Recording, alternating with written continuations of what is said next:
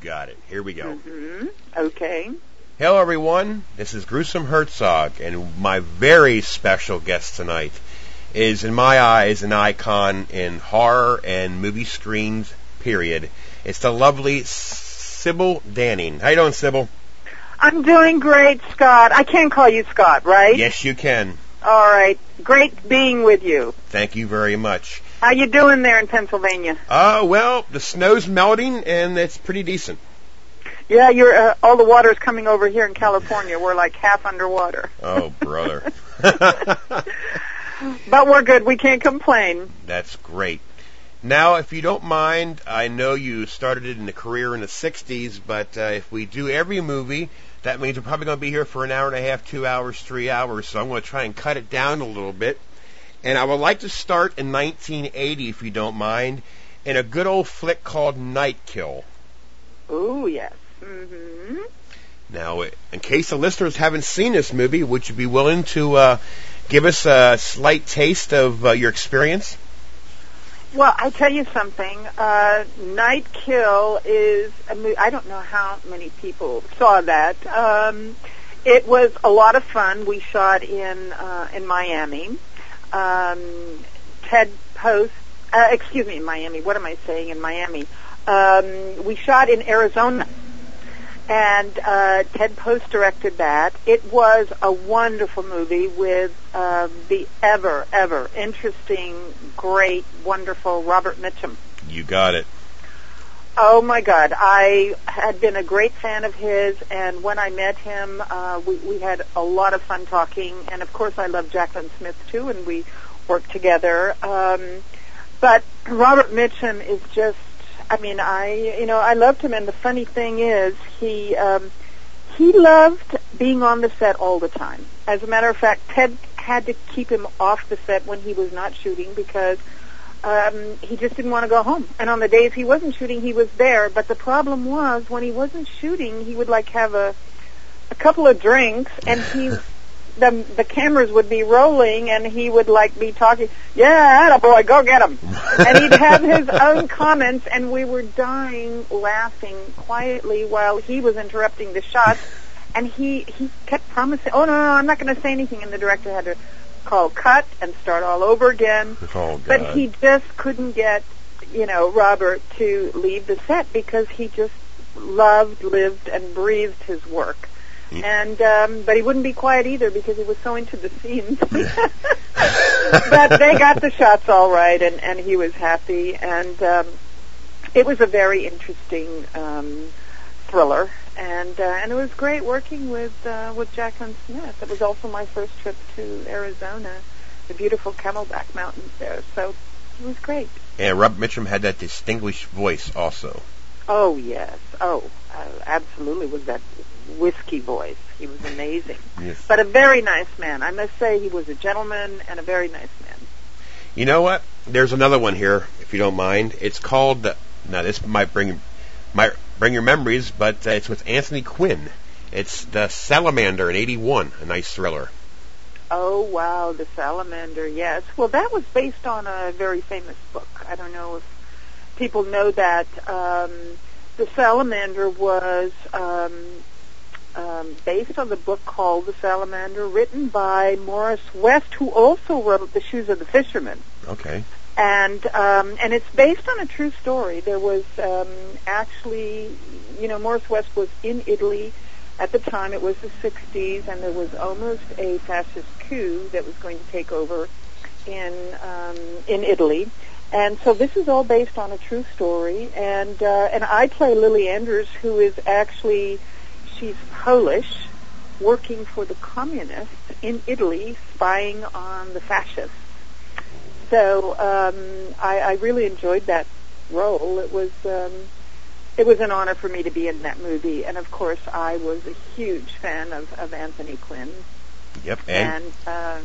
And I also liked Franco Nero. I mean, I don't know how many people have seen his Django movies, but I really loved him as Django. Remember him? Yepper. The westerns where he dragged the coffin behind him and looked really rugged and great. So, I mean, Franco and I have done a few movies together. So, we did the Salamander. Then we also did, let's see, what was that called? The Sam Marlowe movie. Yep.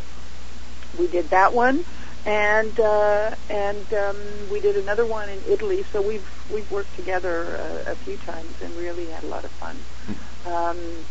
He was great to work with, and I think it was called San Marlowe Private Eye. Yep, that's what it was called here. You know, the names always change.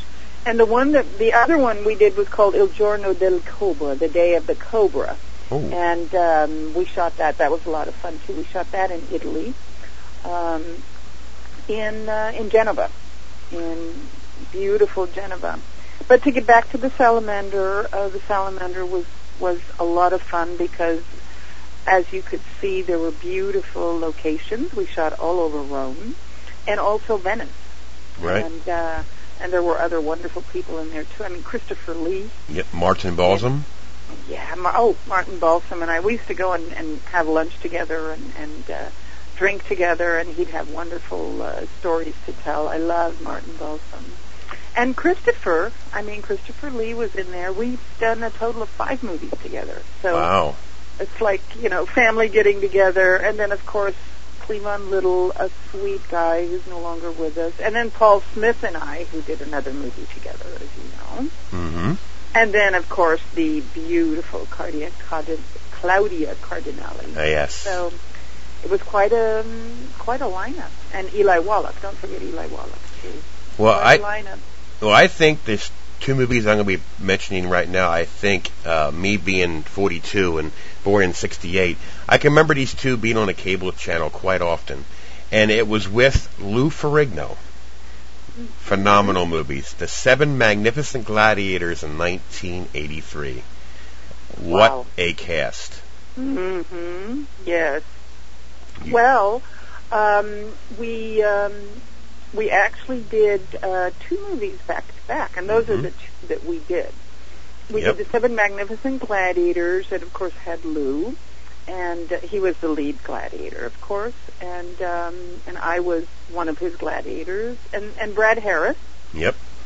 He, I think he stayed on in Rome, and he lived there and did other movies. But mainly Brad Harris. I think Mandy Rice Davies was in on that one too. Yeah.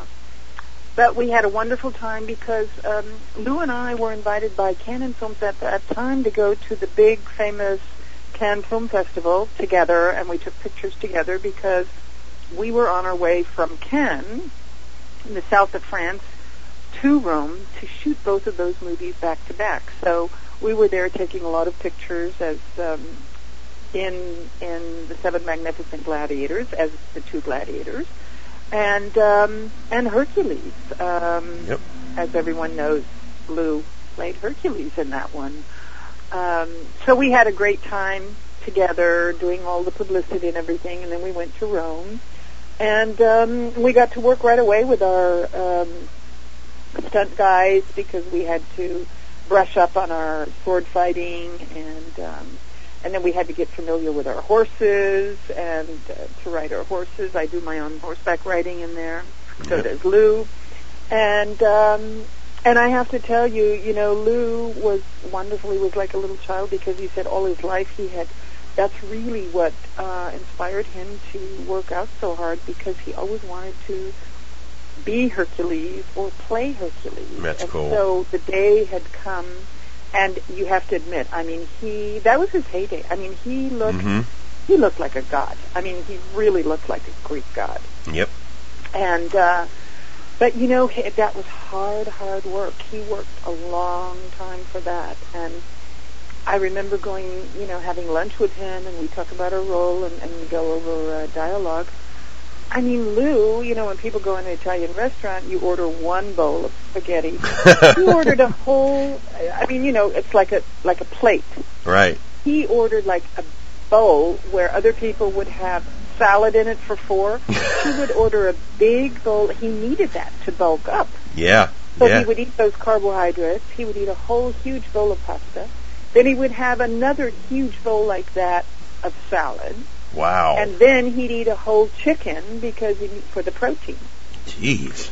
So he was really working hard, bulking up, and he was just incredible. And we had a lot of fun on that show, too. So both of them were wonderful. And, of course, Rome is not a bad place to shoot. We shot in the city and then along the coastline where all the ruins were. Right. And,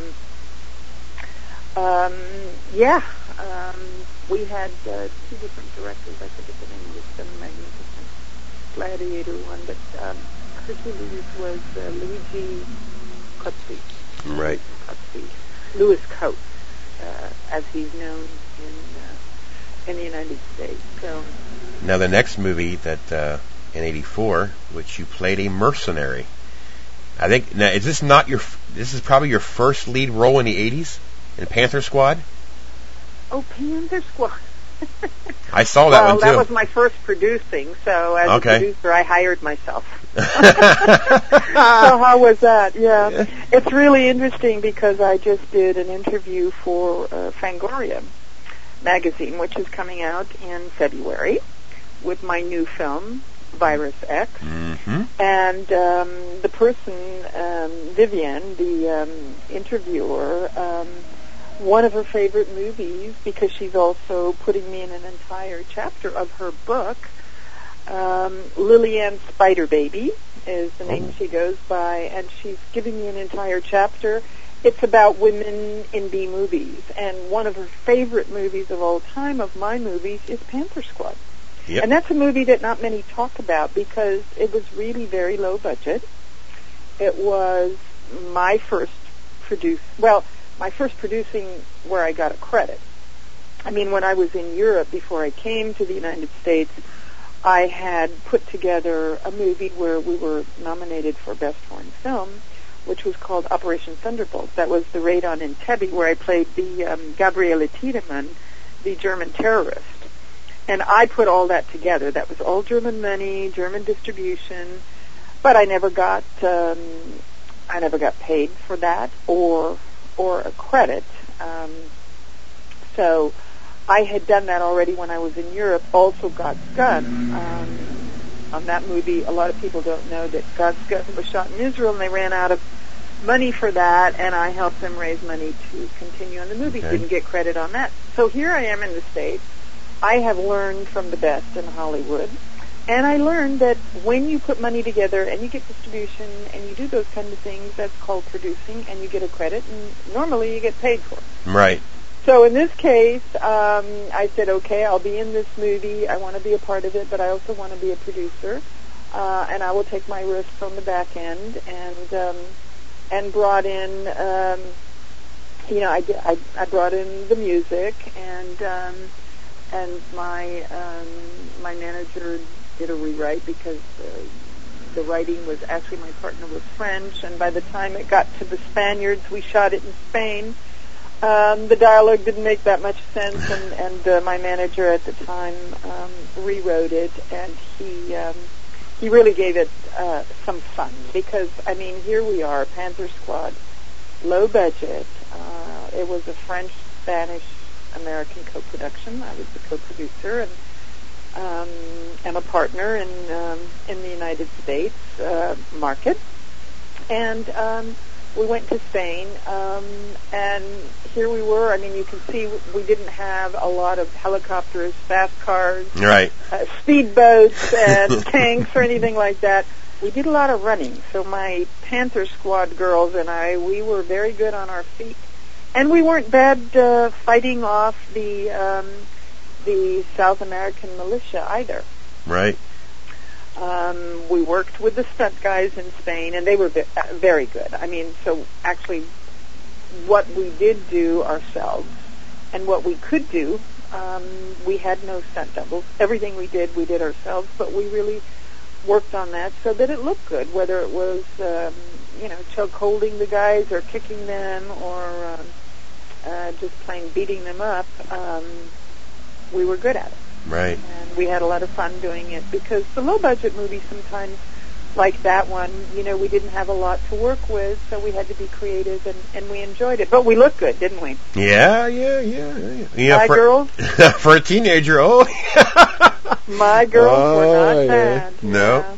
Well, the next one is one of my favorite horror movies that you're in. As a matter of fact, I posted a trailer. I have a blog that posts all these old trailers and stuff. And it was Howling 2. Your Sister is a Werewolf in 85. I've got a lot of comments about this one. One of my favorites.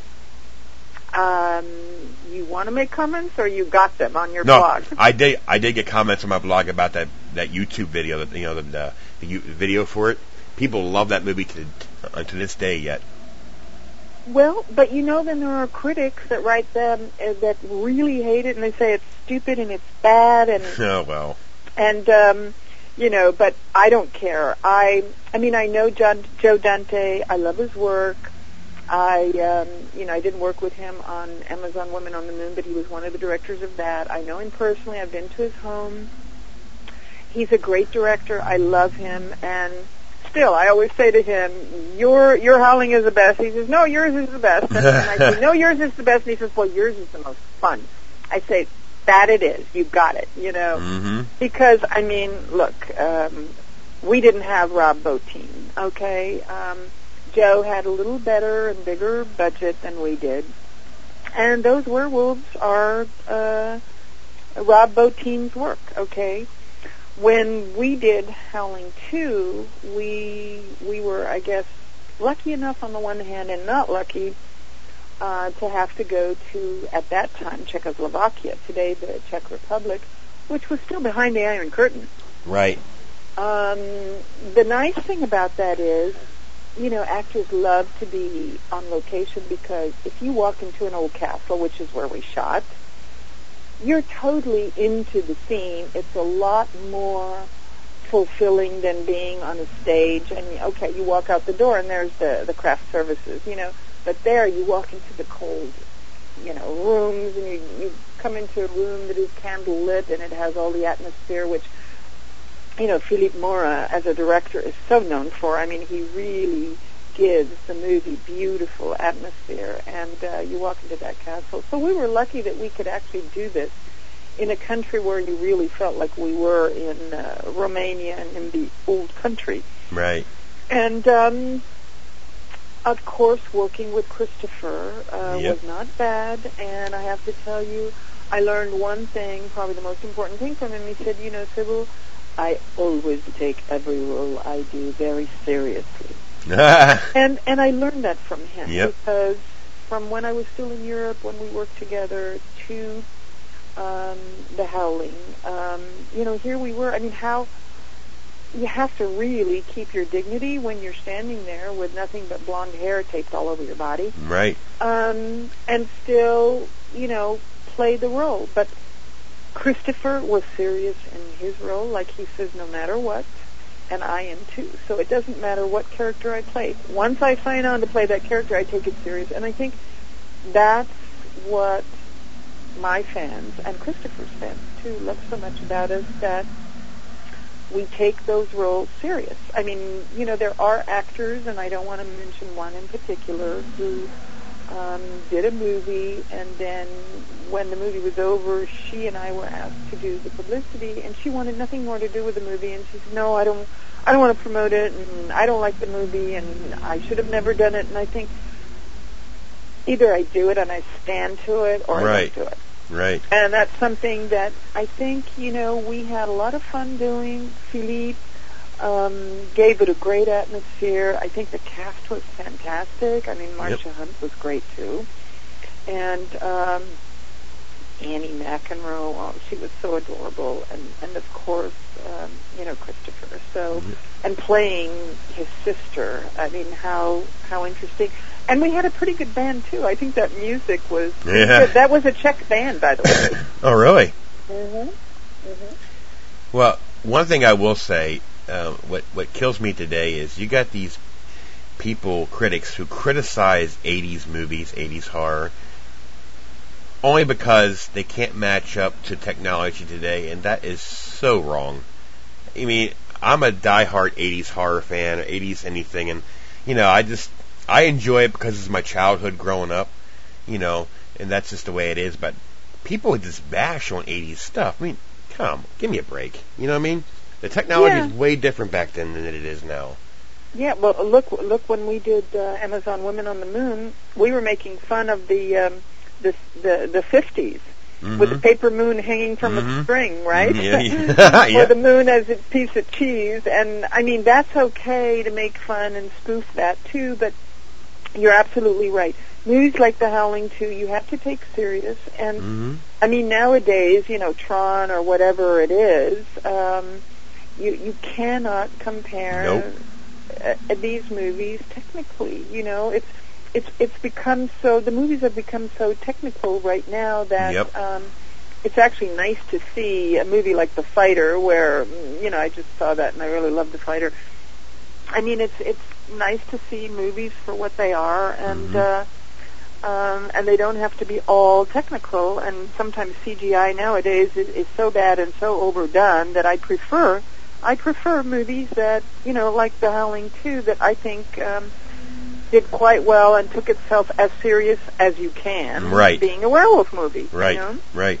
And not to mention the actors, along with yourself, back in the 80s, like this next movie I'm going to talk about called The Tomb in '86. You had John Carradine, Cameron Mitchell. These guys back in the 80s, well, of course, they've been in movies long before that, but they take their jobs seriously. And when you watch an 80s movie like that, you can tell that the actors, including yourself, or like veterans of the art. You know what I mean? You know exactly how to do your role and to do it enough to make it look good compared to today's movies where an actress can be half as good, but they can digitalize it to make it look even better, if you know what I mean. Yeah, well, I think that's why this journalist that did the interview for Fangoria on behalf of Virus X coming out now, and they're big fans of mine, but asked and did a long interview with me for her book because it is about the greatest B-movie actresses of all time. Yep. And she talks about the same thing. She has the same kind of respect for those movies in those days. I mean, what I did in those days, basically Angelina Jolie started doing in the 90s with Tomb Raider. Right, right. So, but if Tomb Raider would have been done by Roger Corman, for instance, it would have been a B movie. So, to me, budgets are always, A and B are just budgets anyhow. So that's, I mean... Exactly. Thank God for all the fans, including yourself and all the fans out there that love B movies, because I do too, and I've always been very proud of everything I've done. And I don't mind being called the Queen of the Bees, the whatever you want to call me. I love it. And by the way, before we leave The Howling 2 and go to The Tomb, I want to tell you and my fans out there, and I think you'll be very happy to know, The Howling 2, when it came out on DVD, it was like the #1 seller for MGM in the UK. Sony bought it from MGM here. It came out #1. And can you believe those guys? I mean, I called up the director and I said, I hear it's coming out and we should do some comments. And so he said, yeah, great, call over. I called over there. They said, oh, Ms. Standing, thank you so much. We already have the DVD ready to go out, but if we ever put out Howling 1 and 2, we'll get back to you and we'll do a special with you. And I said, yeah, and the director maybe?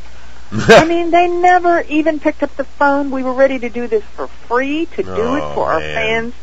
I mean, it's just unbelievable. Okay? They blew it. So, but what came out of it, something good came out of it, I said, you know what, Philippe, let's do another one, because that one is going to do very well. It's done so well. And by the way, it ended up being #1 on the DVD list here, and their sales for Sony and MGM in the UK and all over the world. I mean, the DVD just went through the roof because all the older fans that had seen the movie, like yourself, and then the younger people went to see it too. The young fans, that had never seen the movie. Bravo. So it did very well. So I said, listen, let's do another one, okay?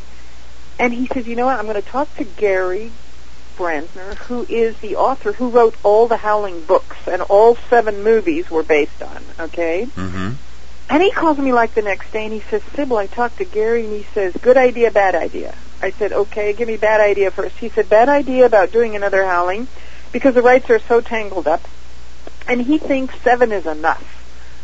Good idea, he said, let's start a new franchise. He said, Sybil, you will be the lead character in there. Philippe Mora, you will direct it, and I, Gary, will write it. So, here we are. We have now a new franchise. I just now, about a week ago, got in the first screenplay. Wow. And it is going to have to do, the first one will have to do with werewolves, but it will not only be werewolves. We'll be dealing with werewolves, vampires, creatures of the night, and changelings, as we call them. No kidding. So here we are. We've got it now. We've got it going, and we are now going to. It's called Night Hunters. So we are going to be meeting after the beginning of the year and go over the first draft and have our little meeting and then move on. Congratulations. It's called Night Hunters. Thank you. Thank you for bringing some of that stuff back. We need some of that. But the Tomb, now I got to tell you, Scott, I love the Tomb because, yeah, I really love that. Hey, I was a jewel thief. Who wouldn't love that? I mean, know. You fly your own plane, you have your competition, you wipe out the competition, and I was ready for it because I had my bullet belt and and machine gun and everything ready. I was going to, by all means, protect my diamonds and my treasure. And I loved that role, even though it was small. But when she was there, she was good. Yep. Now, what was it like to work and with... Fred, my dear friend Fred Olen Ray directed that. Yep. Now, what was it like to work with John Carradine? Oh, well, he's what I have to tell you. Him. The Carradines are all... Mm-hmm. He is not the only Carradine I worked with. I worked with him, and then in Rome, I shot a movie called, it was called Arrivano Joe e Margherito. I don't know what the title was here. Do you know that one? No, I don't. It was with Keith Carradine and Tom Skerritt. Oh, yeah. I'm drawing a blank. Arriving Joe and Margherito, those are the two guys. So I don't know what it was called here in this country. Oh, yeah. But it was wonderful working with Keith and of course Tom Skerritt. I just love Tom Skerritt. So. It's a shame about the other son, David. That was sad. Well, David, I know David, and I've spent time with him. I've been to his home. I knew one of his wives, and we actually sat and talked and drank. And this was a wonderful kind of a ranch house he had outside of Los Angeles, and I mean he was a great character. I remember we were sitting there, his wife, he and I were sitting there having a drink, and all of a sudden this goat walks through the living room, and I said, "Oh," I thought, "Did I have one whiskey too many?" He says, "No, you saw right. That's a goat." I said, "Oh, how cute!" He says, "Oh yeah, our animals, they're just, we feel so one with our animals, and the animals are roaming in and out. I mean, cats and dogs, forget it. Goats and chickens and everything." And it was just, that's the kind of guy he was. He was such a free spirit. Yes. Such a free spirit that if you want me to send you a picture with him, I have a nice picture with him. Cool. I would like that. That'd be cool. Yeah, he was a great guy. He was somebody that obviously had a very dark side, but a lot of us have that. Oh, yes, definitely. Wonderful, light side that everybody sees, and then that dark side. And not everyone always gets to see the dark side until it's very dark. Yep. Well, I want to get off of this sadness for a couple seconds here. Yeah. The next movie that I skipped through a couple, because like I said, there's a lot, but there's one that you're going to laugh at me and I'm going to ask you about. Because you skipped one of my movies, Scott? I thought you were my fan. How dare you skip one of my movies? Well, if I did, I'll be here all night. But I'm going to come over to Pennsylvania and bring my bullwhip. and kick my ass, right? Yeah, just kick your ass. You skipped one of my movies. Which one did you skip? Do you remember? No. Well, the one you mentioned about the Amazon women, but that's not the one I'm going to talk about. The one that my dad loves, believe it or not, is The Phantom Empire in '89. Can you believe that? Does he like the part where I take Jeffrey Holmes prisoner, maybe? Yes? Is that it? Yes? Could be. Well, that's Fred Olen Ray again, right? Yepper. Yeah, but listen, you have to, talking about having fun and great B movies, that's a great little B movie. Mm-hmm. How can you knock it? Here I am coming from another planet, and I crash my spaceship, and I'm in this mine, mining diamonds for fuel to get the hell off of this planet and back to my planet. And I take Jeffrey Holmes prisoner. And my outfits, of course, were great, and everybody loves Robbie the Robot, who was my buddy there. So, leave it up to Fred. Those are the kind of movies he loves. If he can have little creatures or little fantasy figures in there, but Robbie the Robot was not bad. Yep. Not bad at all. And I love the artwork on that movie. The DVD cover. Oh, yeah. That's neat. Mm-hmm. Yeah, I can remember my dad watching that. Even today, he still has that copy and he still watches it.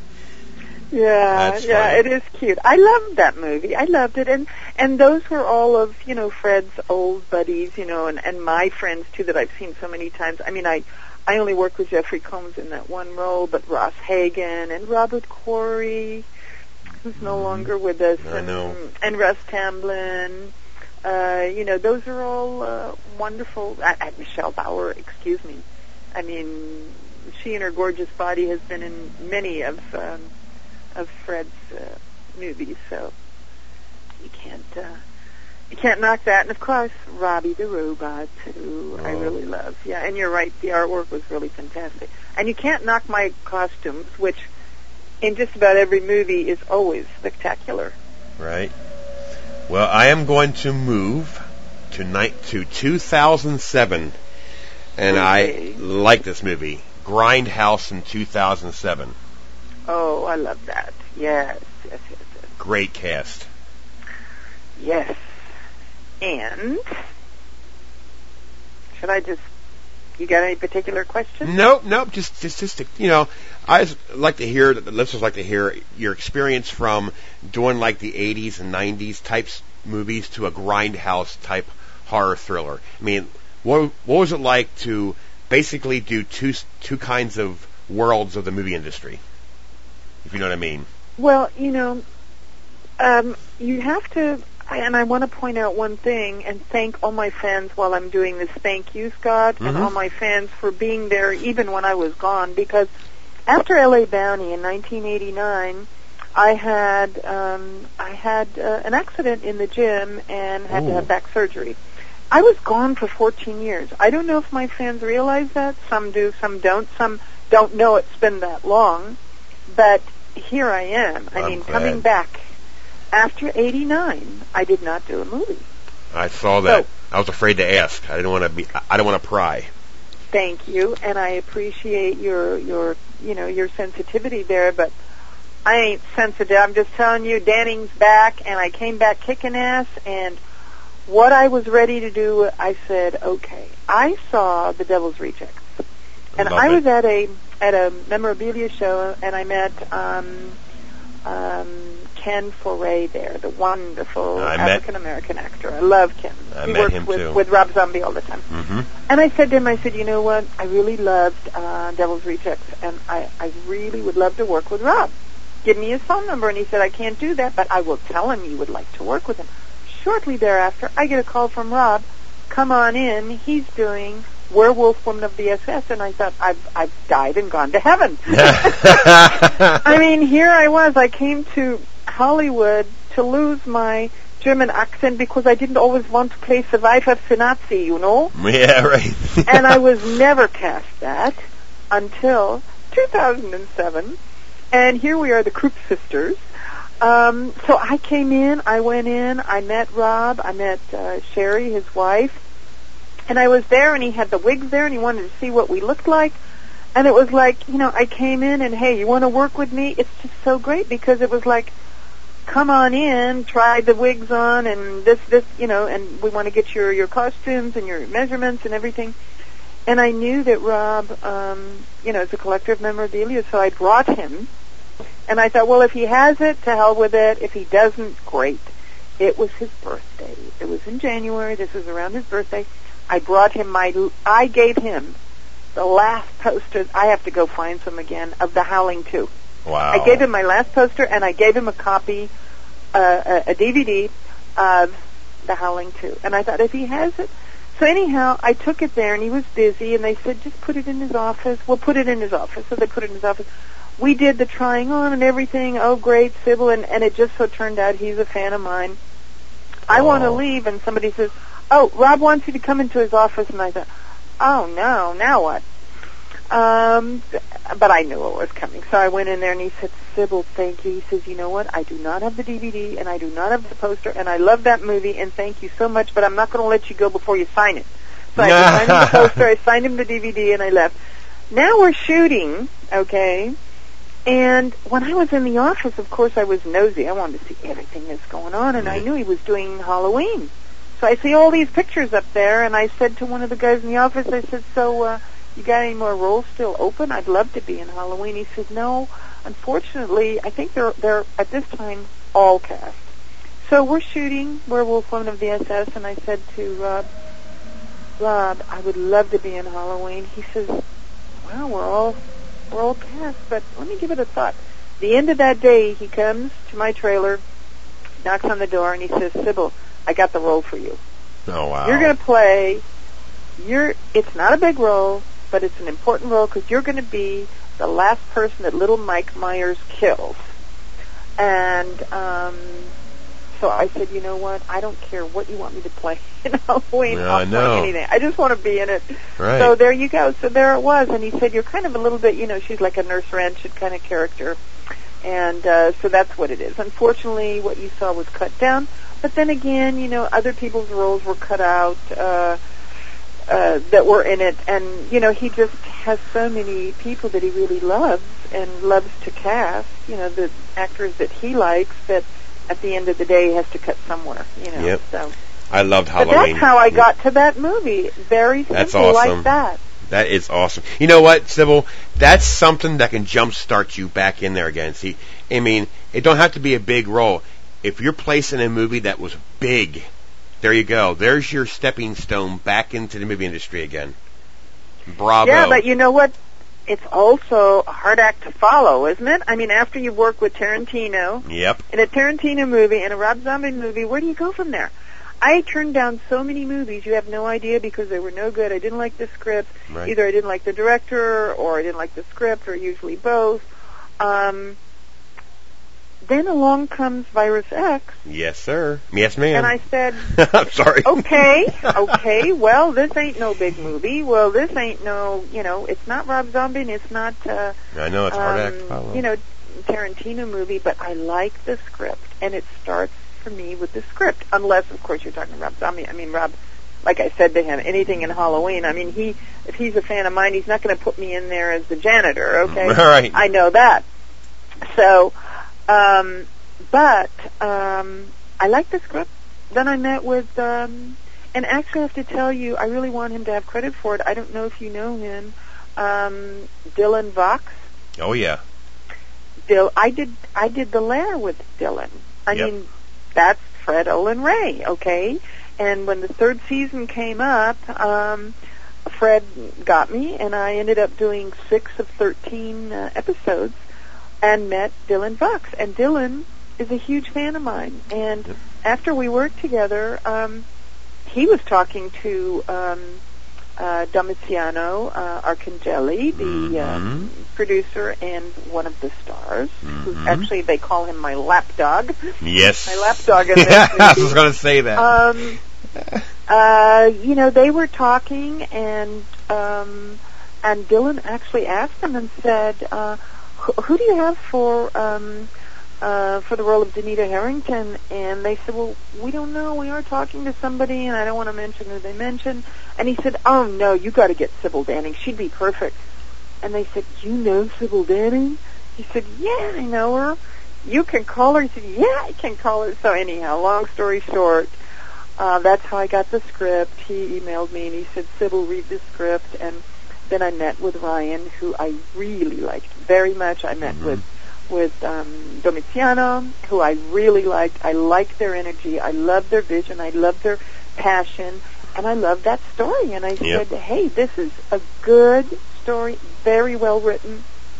And I knew it was a small movie. I didn't know how small, but I knew it was small. But I said, okay, there are some things you do because you want to be a part of it. Right. And so I ended up being a part of it. And it was a little bit of a departure for me in the sense that they said, Sybil, we don't want you to look beautiful. You know, you are who you are. You're basically, they wanted me more haggish, you know, like a real mean hag. But I'm giving away too much. Anyhow. No, you're not. But I really loved being a part of it, and there are some great actors in there as well. And I think we have a great little movie. And hey, I mean, Lionsgate is bringing out Virus X. Yep. On February 1, 2011. Yep. And I'm doing a lot of publicity for it. I'm all behind it, 100%. And I really wish the movie much luck. And Ryan is, you know, he, I don't know if people know, but this is his first directing, and he did a hell of a job. Yes, he did. I really loved working with him. He didn't let me get away with anything. He really, you know, won an award for, it was, I'm trying to think the name of it, I'll tell you in a moment, but he actually won an award as a cinematographer. He was a cinematographer before. Okay. And he, this was his first directing. He also co-wrote the screenplay, and I just really, really loved his energy. These were young guys that had a vision, and I wanted to be a part of it. And I was really happy working with it. I am a follower, but I am a supporter of this movie as well. Like I said, I watched it yesterday, and I absolutely love this movie. And Domiziano Arcangeli was one of the most creepiest people I've ever seen in that movie. Oh, yeah. That's all I got to say. And I've talked to Joe Zazzo, another neat guy. Yeah. Yes, that movie, I'm telling you, once it gets released in February, it's going to surprise a lot of people. I think Matt Chasen alone is going to be surprised how this movie's going to take off. Because I'm telling you something, for what you said, the movie, you know, for the budget that they had for that movie, I absolutely loved it. And me too. I hate to say this, but the ending, it's a twist. I'm not going to say any more because I want to ruin it. No, don't give anything away. We want our fans to go and see it. Yeah. Right. But anybody who sees that, when they do see it, they're going to be shocked. That's all I got to say. Yep. It's a big shocker, and it just came to my mind now. You shocked me, and my brain's working. It was called Finale. Ryan won the best cinematography. That was the Boston International Film Festival. Okay. For the movie Finale. As a cinematographer. Yep. Okay. No, I mean, he was, I loved him so much. There was one, it's a cute little story because here we are, we're having, you know, we didn't have caviar catered. This was a low budget. So we had fried chicken and salad, okay? And I was having a little lunch, and of course everybody was eating, and Ryan comes at the end, and I think there was like 1.5 pieces of chicken left, and I thought somebody would have brought him chicken, but nobody did. And he comes and he's getting something to drink, and I grabbed that chicken and I said, "Have you eaten?" He said, "No." And I said, "Here, eat this." And he said, "Oh, thank you so much." You know, he hadn't eaten all day. This was like 3 p.m, and I said, "You got to eat." He said, "Oh no, Sybil, I eat, breathe, sleep, feel, live this movie. That's all I can do." And I said, "So what are you living off of?" And he said, "Coca-Cola." Oh boy. Coca-Cola was keeping him going. That was fueling him throughout the whole movie. Wow. And I'm telling you, he is slim, and I know he was doing that. And I just felt, I guess my, not being a mother, I don't know, but for directors, my mother instinct came out, and I had to get him, make sure he ate some chicken. I say, "You eat your protein. You got to get through this movie. We need you." He's a sweetheart. Well, may I ask you, do you got any other projects in the future coming up? Yes. I actually, let's see now. You do know I did Jump with Patrick Swayze, too, and I want to mention it. Oh, yes. He has so many wonderful, wonderful fans, from, starting with Dirty Dancing. my two movies, Dirty Dancing and Red Ghost. Dawn. And Ghost. Yeah, Red Dawn was a great one. Yes, too, but those are my two favorite, because I think that also showed the range he had. Yes. The sensitivity of Ghost, and then that fiery sexuality in Dirty Dancing. So, well, that opened up the Jewish Film Festival 2 years ago here in Los Angeles, and it's been to many festivals. It has not been officially released in the United States yet, but I'm really very proud of that movie, and I'm happy that I was able to work with him. So, just to mention one more thing of the past. No problem. Then what I have coming up, and I'm going to end with the movie because I also have a Sybil Danning game in the works. Oh, really? Yes. It's going to be a Interesting. game, and it's going to be based on the character that I know called Ruger from the movie L.A. Bounty. Okay. I don't own the movie, but I own the character. And as you know, she was an LAPD cop who, when she didn't read some scumbags' Miranda rights, they shot her off the LAPD, and so she became a bounty hunter and went after him. That was Wings Hauser. And what the justice system didn't do, she did. She shot him dead. Wow. So Ruger lives on, not an LA Bounty anymore, but it's now just Ruger, the bounty hunter, and it's going to be a first-person shooter game. Oh, wow. So we're going to start Nice. with that. I also already have a concept and a screenplay to do another movie or a TV series, whatever. We'll see, but that's in the works, and I love that because I love action, as you know. I mean, of all the movies you mentioned there, if you would ask me which of the roles I like best, the two are when I play the German terrorist Yep. in Entebbe and The Tomb, Nice. because I do love action. I mean, then, of course, the other side of me is, the horror and the sci-fi, because that's the kid in me, because I've been a tomboy ever since I could walk, I could climb trees, So, I was the kind of little girl. I mean, my mother told me when I was like 6 years old, I'd run down to the junkyard and I'd be driving, sitting, pretending like I'm driving the car, and I had a little boyfriend. He had to sit shotgun. I was the driver. I was in charge. You're my race car partner here, but I was the driver, Right. So I'm excited about having my own game. And I'm writing a book. And you're probably going to say, oh, everybody's doing that. I really didn't want to do it yet, but I'm being pushed. And I have a wonderful editor. His name is Marshall Terrell. And he just wrote, I'm not sure if it's the third or the fourth book. He just wrote another book on Steve McQueen. Oh, okay. And he is an incredible, incredible writer. And I had actually asked him to co-write, and he said, no, Sybil, I don't want to co-write. I want to, I just want to be your editor. And so I was supposed to have it done this year, but it's going to be next year. So I'm working on that book, and it'll be an autobiography. I will buy it. Up to date, okay? I will buy it. And of the movies, I'm involved right now, and we're in the contract stages. It's a black comedy called City of Shoulders and Noses, Close Encounters with Italians, and I'm going to be playing a New Haven, Connecticut police officer in that, and if everything goes well, I want Lou to play my detective. Sweet. So, but we've got other people too that I can't talk about. That's going to be in that because we're just now in the planning stages of putting the co-financing together. So Okay. that's where that is, and but that's wonderful. And my partner's Tommy Ardolino, who's based on his family. He's the writer of the script and he's my co-partner, as well as George Parra, who produced Sideways with Paul Giamatti. Okay.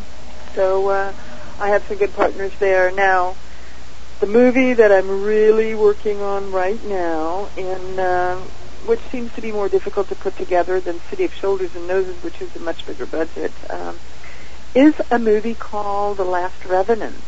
And The Last Revenants is a vampire movie. Nice.